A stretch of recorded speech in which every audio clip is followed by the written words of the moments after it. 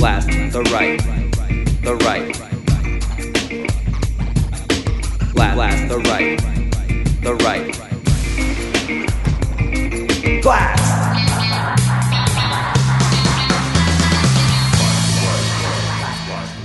Greetings, this is podcast number 36 of Blast the Right. I'm Jack Clark from TheRationalRadical.com, www.TheRationalRadical.com. Today we're heavy on the foreign policy. The theme is fighting back. 3 Latin American nations are fighting for dignity and economic justice against the right-wing multinational alliance. Let's get right into it. All over the globe, men are revolting against old systems of exploitation and oppression. I've discussed in previous podcasts how the U.S. fights against democratic elections when such elections threaten to put in power those the right wing and the multinationals disapprove of. The heck with democracy when it interferes with exploitation of third world natural resources. Well, after they're elected, these progressive third world leaders have been fighting back against the right-wing multinational alliance. This is happening, among other places, in Bolivia and Venezuela, where there have been some new developments that I want to tell you about. And it's beginning to happen in Mexico as well, where the likely next president, a progressive, is fighting back even before he's elected. My sources here are articles from the New York Times, the Interpress Service, and the Associated Press. Let me apologize in advance for any mispronunciations and inconsistent pronunciations of Spanish words and names. Some wonderful clips you'll hear interspersed throughout are of Martin Luther King Jr. Sorry, there will of necessity also be, representing the dark side, Bill O'Reilly, Newt Gingrich, Pat Robertson, and Dick Morris. Some of these clips I put into a sound collage. We'll start off first with Bolivia. A true revolution of values will soon look uneasily on the glaring contrast of poverty and wealth. With righteous indignation, it will look across the seas and see individual capitalists of the West investing huge sums of money in Asia, Africa, and South America, only to take the profits out with no concern for the social betterment of the countries and say this is not just. It will look at our alliance with the landed gentry of South America and say this is not just. Evo Morales, as a candidate for president of Bolivia, said this is not just. He promised to govern in the interests of the poor majority of Bolivia, not the multinationals. The right wing desperately funded opposition groups hoping to stop the election of Evo Morales. He won anyway by a landslide.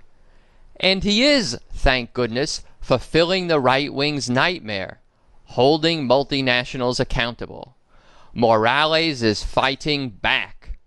He's going to make sure that the wealth generated by his country's huge natural gas reserves does not go disproportionately into the already too deep pockets of the multinationals. First, quote, the government of President Evo Morales is now renegotiating contracts that will cost the companies much more in taxes and royalties, close quote. And well it should. The majority of Bolivia's people are desperately poor, dirt floor poor, the children die of hunger and disease poor, and their country's wealth should be used to help them, not the multinationals.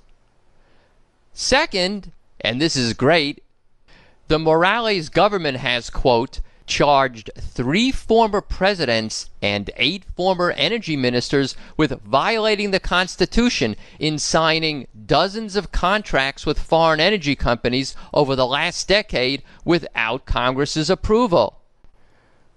The contracts attracted billions of dollars in investments, but angered groups that accused the firms of plundering Bolivia's resources, close quote.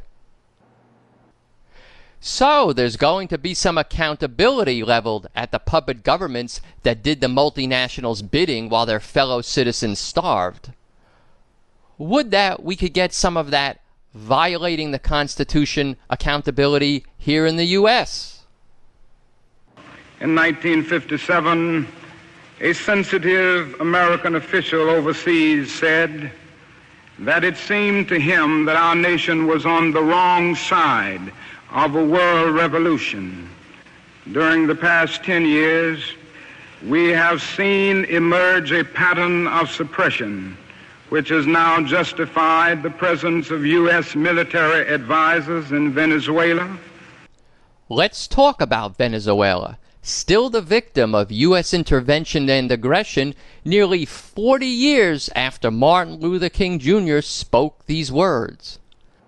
I've devoted entire podcasts to the right wing's being in a foaming-at-the-mouth frenzy over Hugo Chavez, who's been elected multiple times in elections certified free and fair by the OAS, the Carter Center, etc. Chavez survived a U.S.-supported coup, and Chavez currently still enjoys a high approval rating in Venezuela. Maybe that's because he's using Venezuela's oil revenue to improve the lives of the poor majority in that country with food, medical care, housing, and education programs. Helping the poor, not just through private charity, which is well and good but essentially a Band-Aid, but through social justice measures, a cardinal sin to right-wingers. When you hear far-left Americans use the terms economic justice or income inequality, you should know these are code words for socialism. And to top it all off, Chavez tells the right-wingers in control of Washington to go F themselves, essentially. This all drives them wild. They're communist socialists down there. He's going to make that a launching pad for communist infiltration and Muslim extremism all over the continent. You know, I don't know about this doctrine of assassination, but if he thinks we're trying to assassinate him, I think we really ought to go ahead and do it. Robertson dares to say what most of the right wing would rather accomplish in the shadows, in secret, without saying so. But Chavez is fighting back. In recent developments, here are 3 ways he's doing so. 1. Using oil as a defensive weapon against U.S. interference with his rule. 2. Leveling the economic playing field. 3. Making the U.S. think twice about the likelihood of success of military intervention. Here are the details. Using oil as a defensive weapon.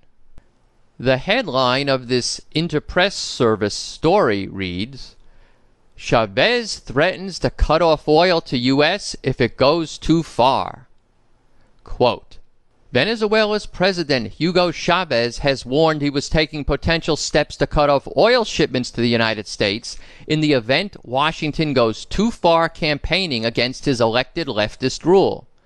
Quote, the U.S. government must know that if it crosses the line, it won't be getting Venezuelan oil, the leftist leader cautioned last Friday, repeating threats he has made in his long simmering dispute with the United States.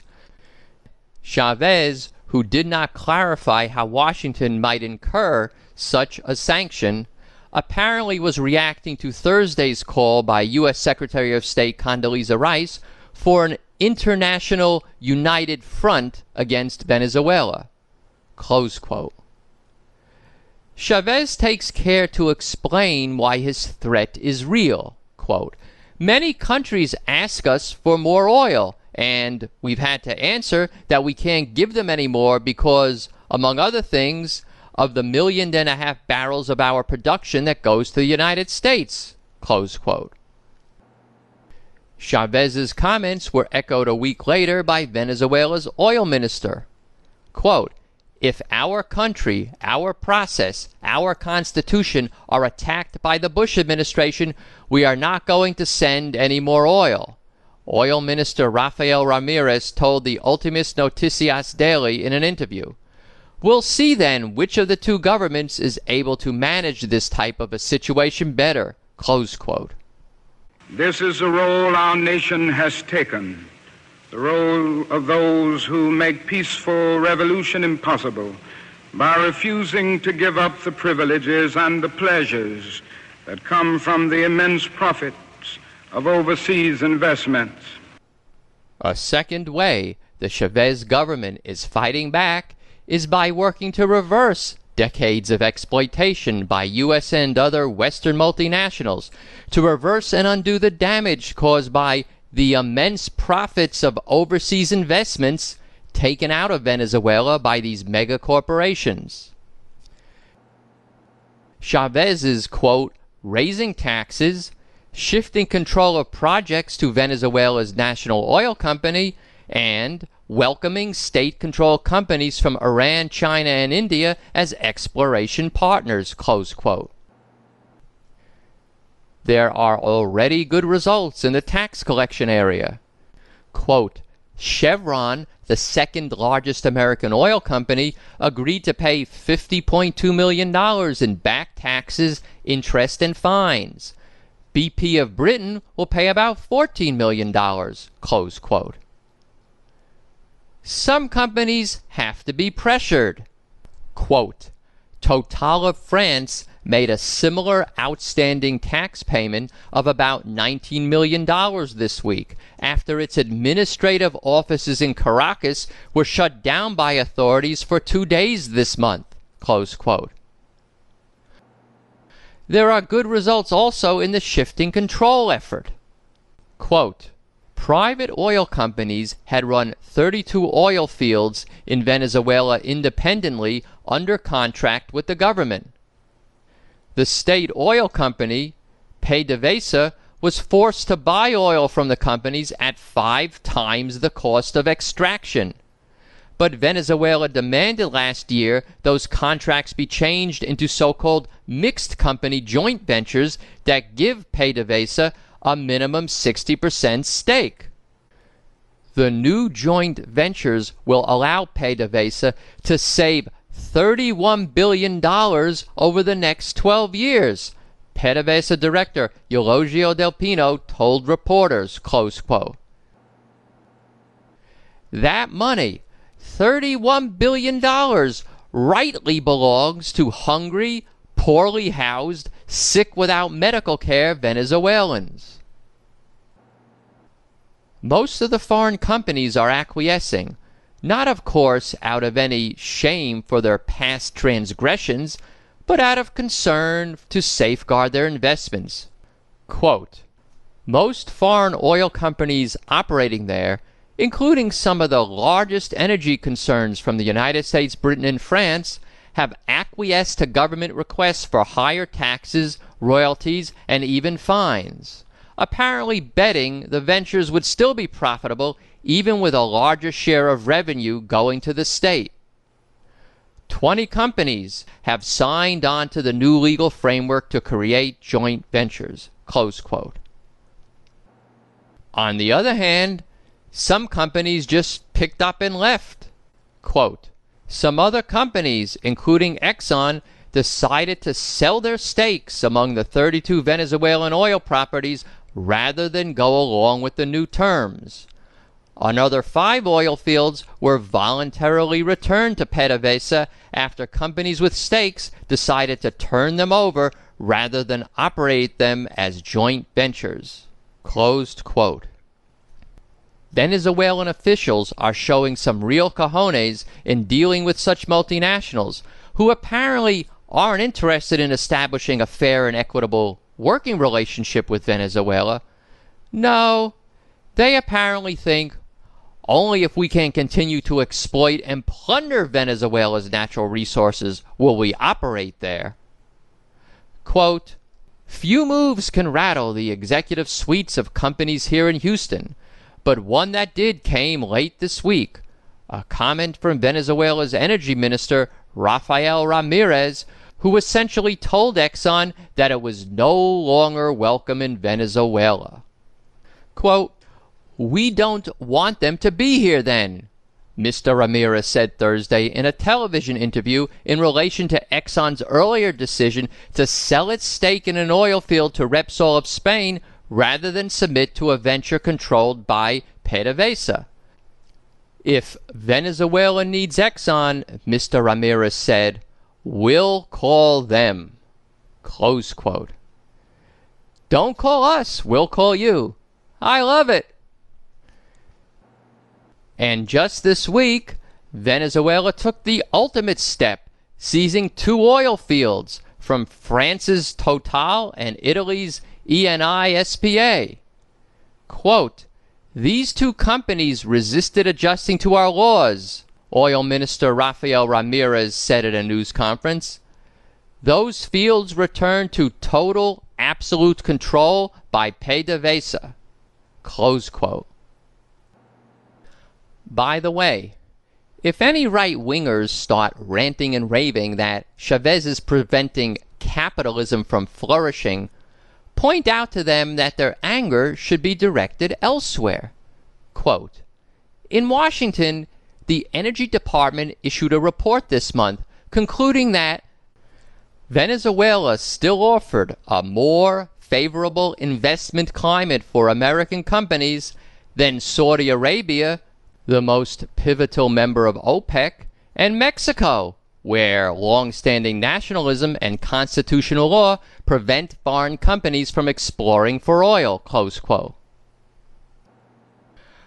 Let me just mention here a particularly disgusting comment by a particularly disgusting person, Condoleezza Rice.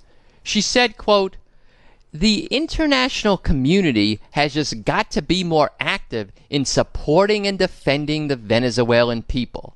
Close quote. Defending the Venezuelan people? You mean, you Bushian enabler, defending only the elite few in Venezuela who previously solely benefited from Venezuela's oil, along with their multinational corporate patrons. I didn't hear the right wing defending the Venezuelan people when the Venezuelan people were starving while a few in that country stole all the oil revenue. Speaking of defending people, this brings us to the third way Chavez is fighting back, truly defending the Venezuelan people, doing all he can to prevent U.S. military intervention against him. You need to understand that an enemy is an enemy, and Chavez is clearly an enemy of freedom, an enemy of the United States. A socialist communist campaign, which is very, very dangerous. We ought to have a much more aggressive strategy.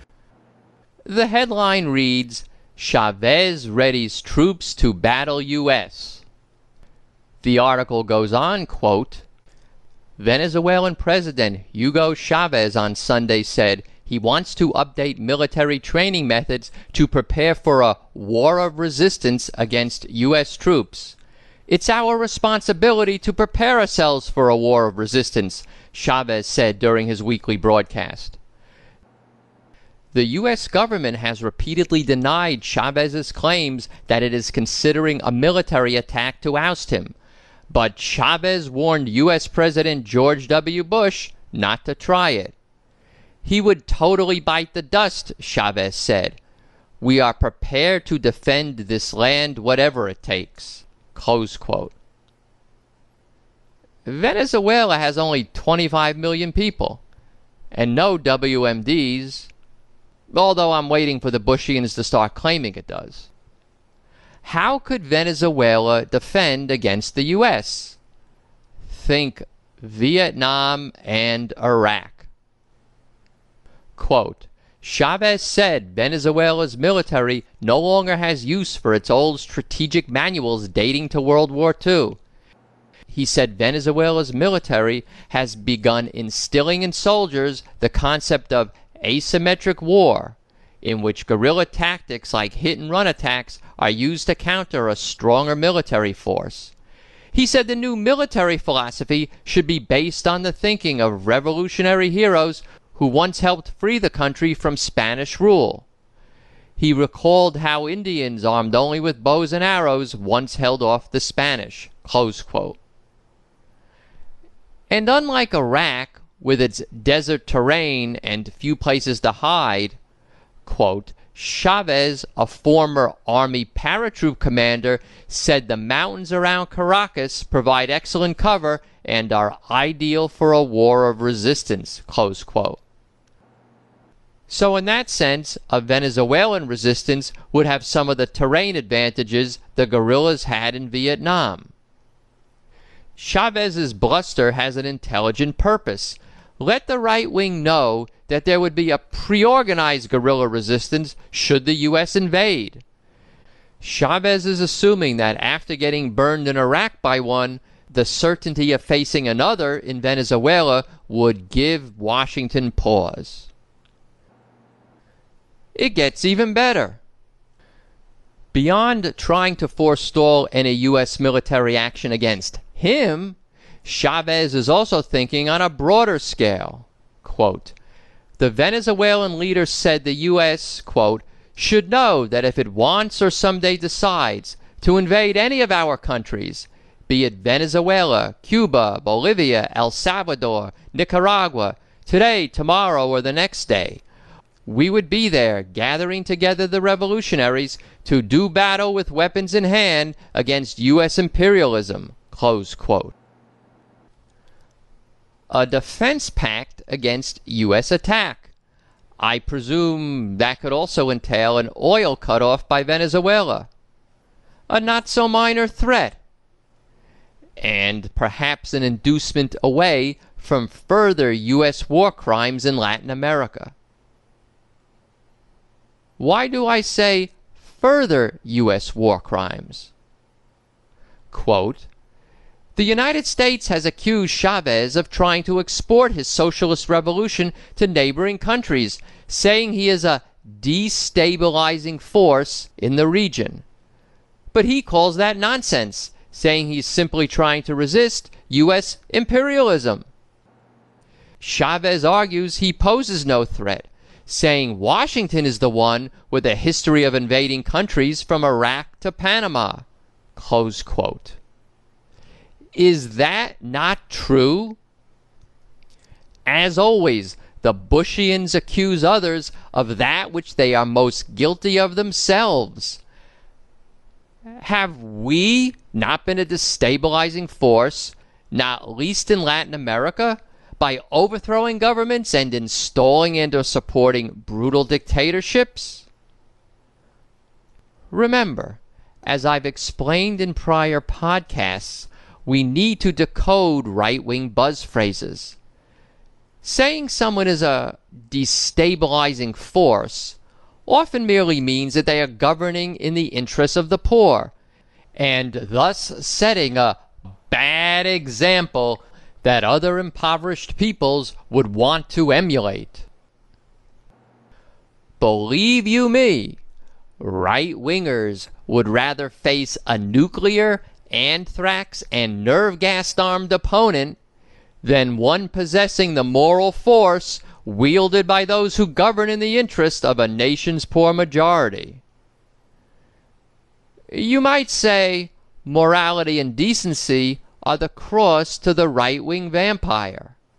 Right-wingers are those who possess power without compassion, might without morality, and strength without sight. Let's finish up with a Mexican leader fighting back.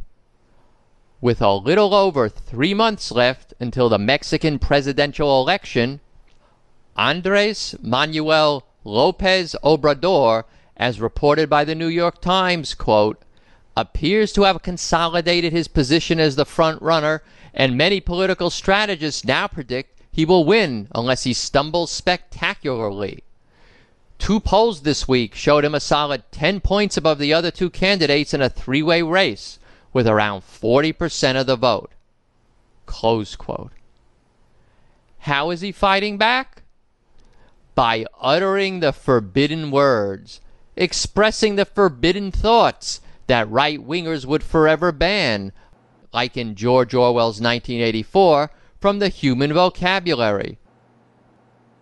Quote, he has expertly tapped into the widespread belief that politicians and their cronies among the business elite have enriched themselves while the average worker has seen little improvement in his or her day-to-day life. Close quote. Note to James C. McKinley, Jr., the reporter who wrote this article. You term it a widespread belief that the business elite have enriched themselves while the average worker has seen little improvement in his or her day-to-day life. You make it sound false. Is this belief not the truth in Mexico? Indeed, is this belief not the truth in the U.S. as well? Continuing on, listen to Lopez Obrador's platform. Quote, you can't have a rich government and an impoverished people, he said to crowds on a swing through Oaxaca state this week. His spiel is simple, and he almost never strays from it. He promises to cut the salaries of top government officials and the president himself. He vows to do away with lavish pensions for ex-presidents. He says he will slash wasteful government spending and root out corruption in the government and entities like the state-owned oil monopoly Pemex, close quote. I wonder what he's going to do with that money he saves. Exactly what the right wing would least want him to do. Quote, Lopez Obrador says that with the savings that will rack up, he will establish food subsidies for the elderly, monthly stipends for the disabled, free health care, free education through college, and aid for single mothers. He also pledges to cut the cost of electricity, natural gas, and gasoline, all of which are relatively expensive in Mexico despite its oil reserves. He gets big applause when he says that he will improve water and sewage systems throughout the country, a sore point for many working-class people who suffer through frequent water failures and often live in places without sewage systems. Close quote. Imagine that. Using the oil wealth of his country to help the people of his country. Just like Chavez is doing in Venezuela with that nation's oil proceeds and Morales in Bolivia with its natural gas revenues. Well, you know, them there's fighting words to the Bushians. Lopez Obrador is already coming into their gun sights. Now, this communist who's running for the presidency of Mexico, can he be beaten? Yes, he might. But this guy is from the radical left-wing party, and it could go either way. The Mexican election is, very, very critical to the USA. Dick, crucial thanks very much. To the US. Even worse in right-wing eyes, Lopez Obrador speaks forbidden words about the entire world economic system. Quote, Mr. Lopez Obrador also says he wants to renegotiate the fair trade agreement with the United States to protect more farmers and workers in other weak sectors. The next president of Mexico will not be a puppet of anyone, he said here on Thursday, a veiled suggestion that Mr. Fox has been too closely allied with Washington. Then he added, quote, we are going to protect our markets as they do in the rest of the world, close quote.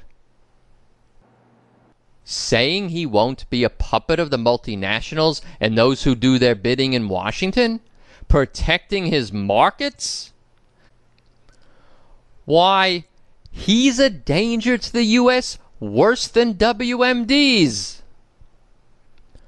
Listen to Dick Morris hyperventilate in an article he published this week entitled Menace in Mexico.